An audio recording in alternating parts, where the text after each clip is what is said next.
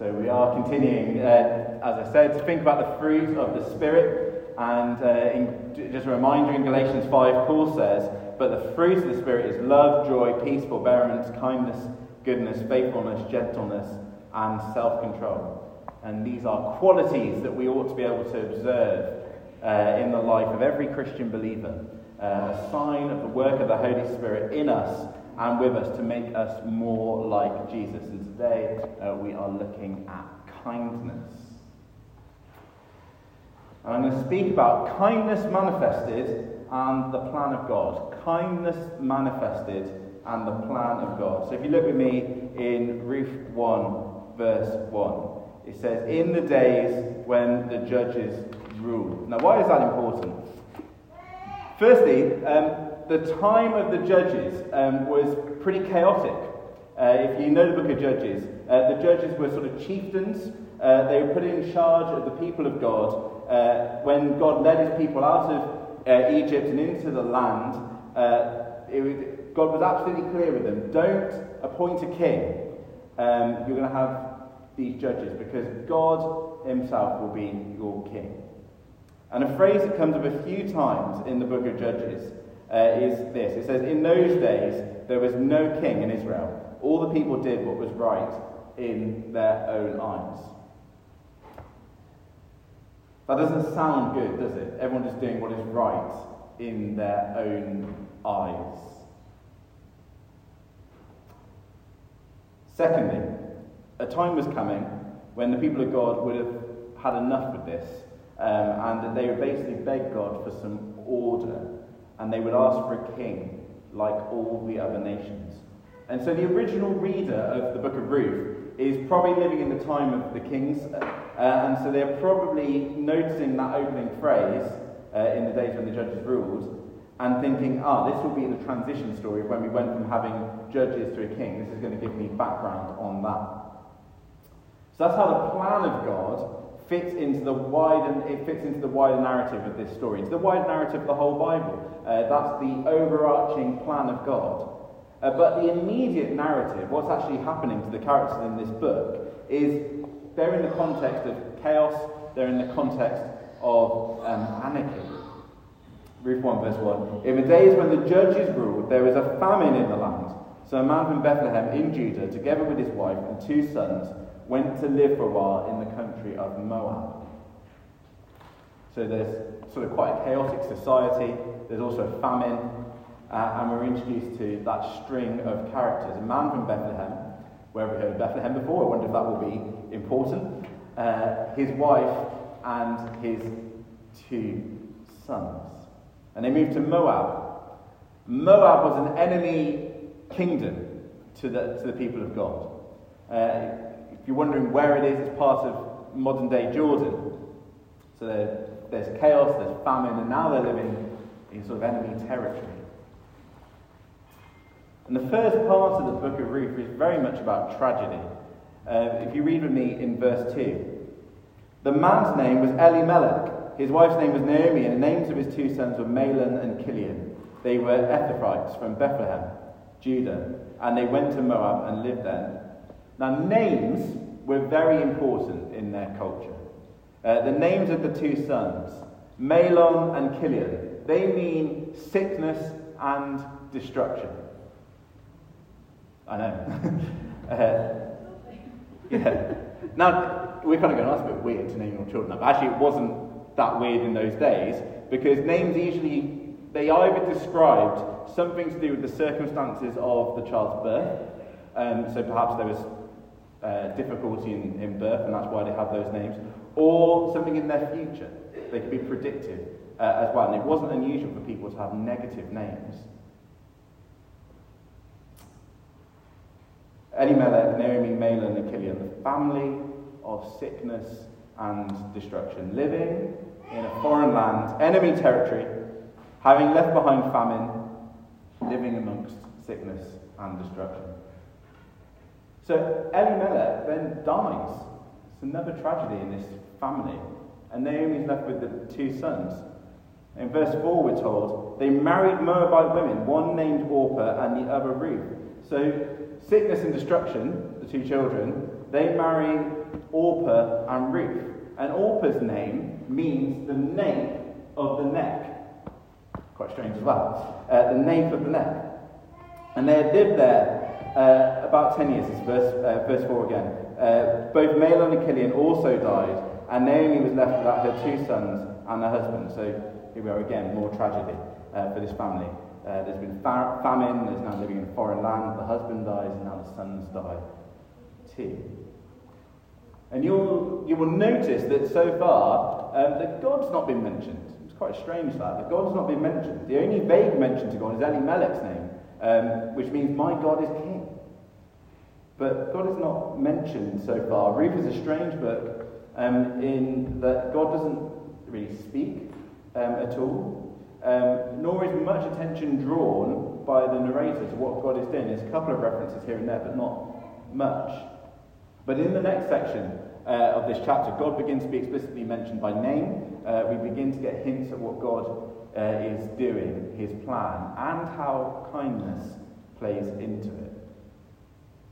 So as we read, Naomi gets word that the Lord had provided food back home in Judah. The famine was over. So she intends to go home, and Ruth and Orpah, her widowed daughters-in-law, are going to go with her. And on the road, Naomi addresses her daughters-in-law, verse 8. Then Naomi said to her two daughters-in-law, "Go back, each of you, to your mother's home."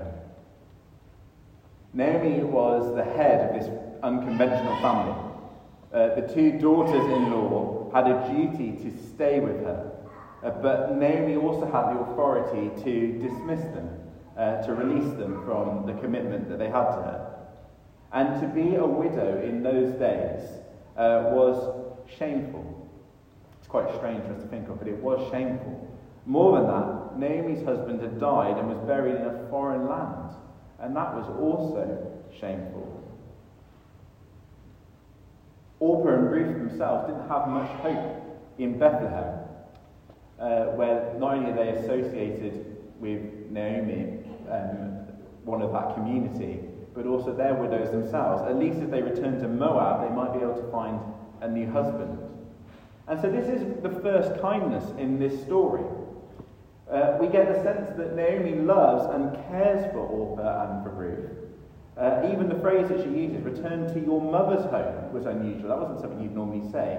But Naomi has the mother's perspective and knows what these two widowed women need. She puts them ahead of herself. Verse 8 again, Naomi said to her daughters-in-law, "Go back, each of you, to your mother's home. May the Lord show you kindness, as you have shown kindness to your dead husbands and to me." The word kindness, may the Lord show you kindness. The word kindness in Hebrew is hesed. It's used throughout the book of Ruth, and it's used throughout the Old Testament. And it's often translated in our Bibles as loving kindness. It's a word often associated with God. It's the kindness God shows to his people, particularly when he demonstrates sort of his unwavering faithfulness to his promise, his loyalty to his people. And what's so lovely is Naomi prays that over Ruth and Orpah, that the Lord would show that kindness, but also applies it to them. May the Lord show you kindness as you have shown the same kindness to your dead husbands and to me. It's very complimentary. Ruth tells these women, "I've seen the quality of God's kindness in you." Naomi tells them, "I've seen the quality of God's kindness in you, in the way you cared for your husbands, my sons, and the way you cared for me." And she kissed them farewell. But no one leaves. They all just stand there weeping. So Naomi begs them again. Verse 14, "At this they wept aloud again. Then Orpah kissed her mother-in-law goodbye, but Ruth clung to her." Now Orpah wasn't doing anything wrong here. The first time this is a strange cultural quirk of their day, the first time someone tells you to go, you have to go, no, I'm staying. And then the second time, you can then go.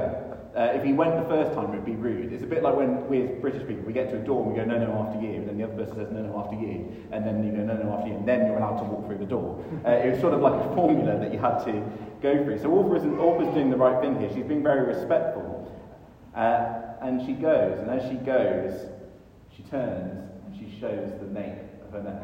Isn't that fun? That little detail that's kind of baked into the story. Orpah was always going to go. She was always going to show the nape of her neck. But Ruth clung on. And the word to cling there is a word used of the loyalty found in marriage. It's about the loyalty that a married couple would often have. It's sometimes used by other people to describe other relationships, but most often it actually describes that kind of deep loyalty in marriage. And clearly, Ruth had such a powerful love for Naomi that only that word was good enough. So Naomi asks Ruth to go one last time. She even reminds her that her gods are waiting for her at home. And then we get this absolutely stunning, amazing speech in verse 16. Read with me. But Ruth replied, "Don't urge me to leave you or to turn back from you. Where you go, I will go, and where you stay, I will stay. Your people will be my people, and your God my God. Where you die, I will die, and there I will be buried. May the Lord deal with me, be it ever so severely, if even death separates you and me." Isn't that incredibly kind? Incredibly kind. There's so much more hope, really, for Ruth by going home. But her vows of friendship to Naomi, to go where she goes, to stay where she stays, to become one of her people, to accept God as her God, to die where she dies. When I was thinking of these verses, I'm just so grateful for Annabelle, because she's not only my spouse but my friend. She goes where I'll go, and you stay where I stay. My God is your God. For those of you who are married, I do pray that that is true of you, that you're not only, your spouse isn't only your spouse, but your friend. But for all of us, I pray that you have good Christian friends who are kind, like Ruth. I'm thankful for my own friends who I know would do all that Ruth promises.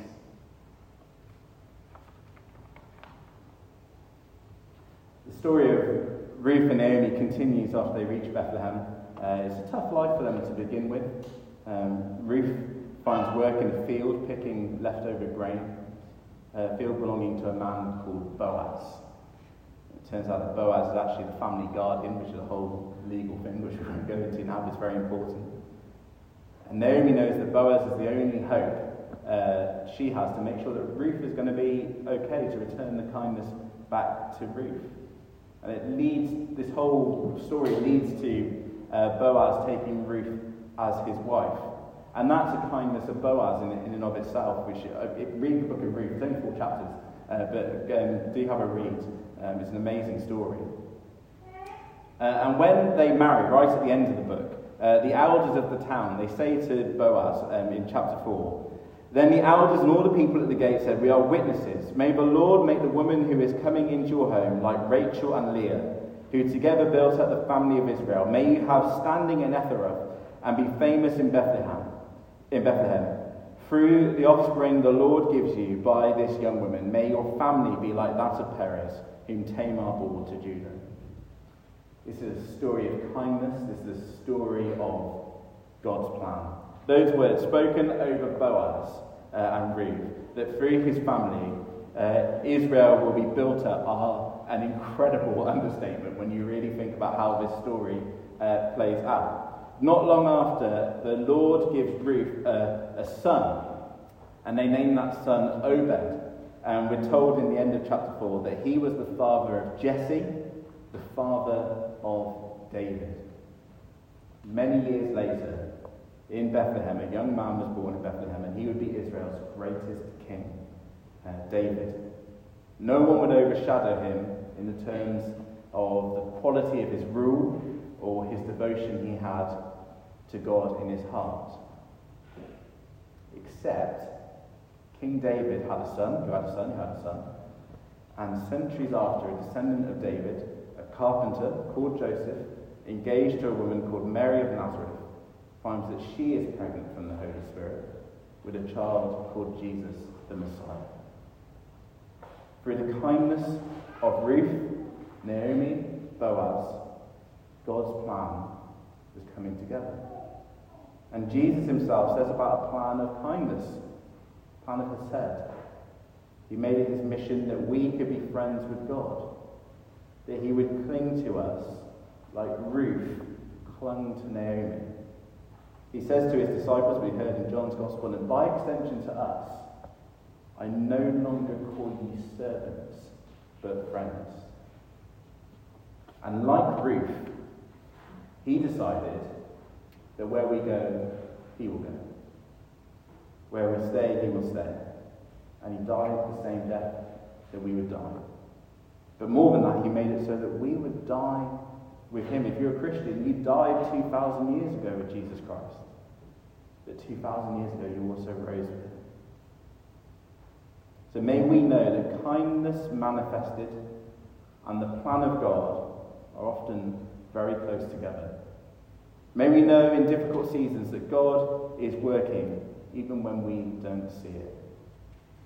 Like Ruth, may we be manifestations of God's kindness this day and always. Amen.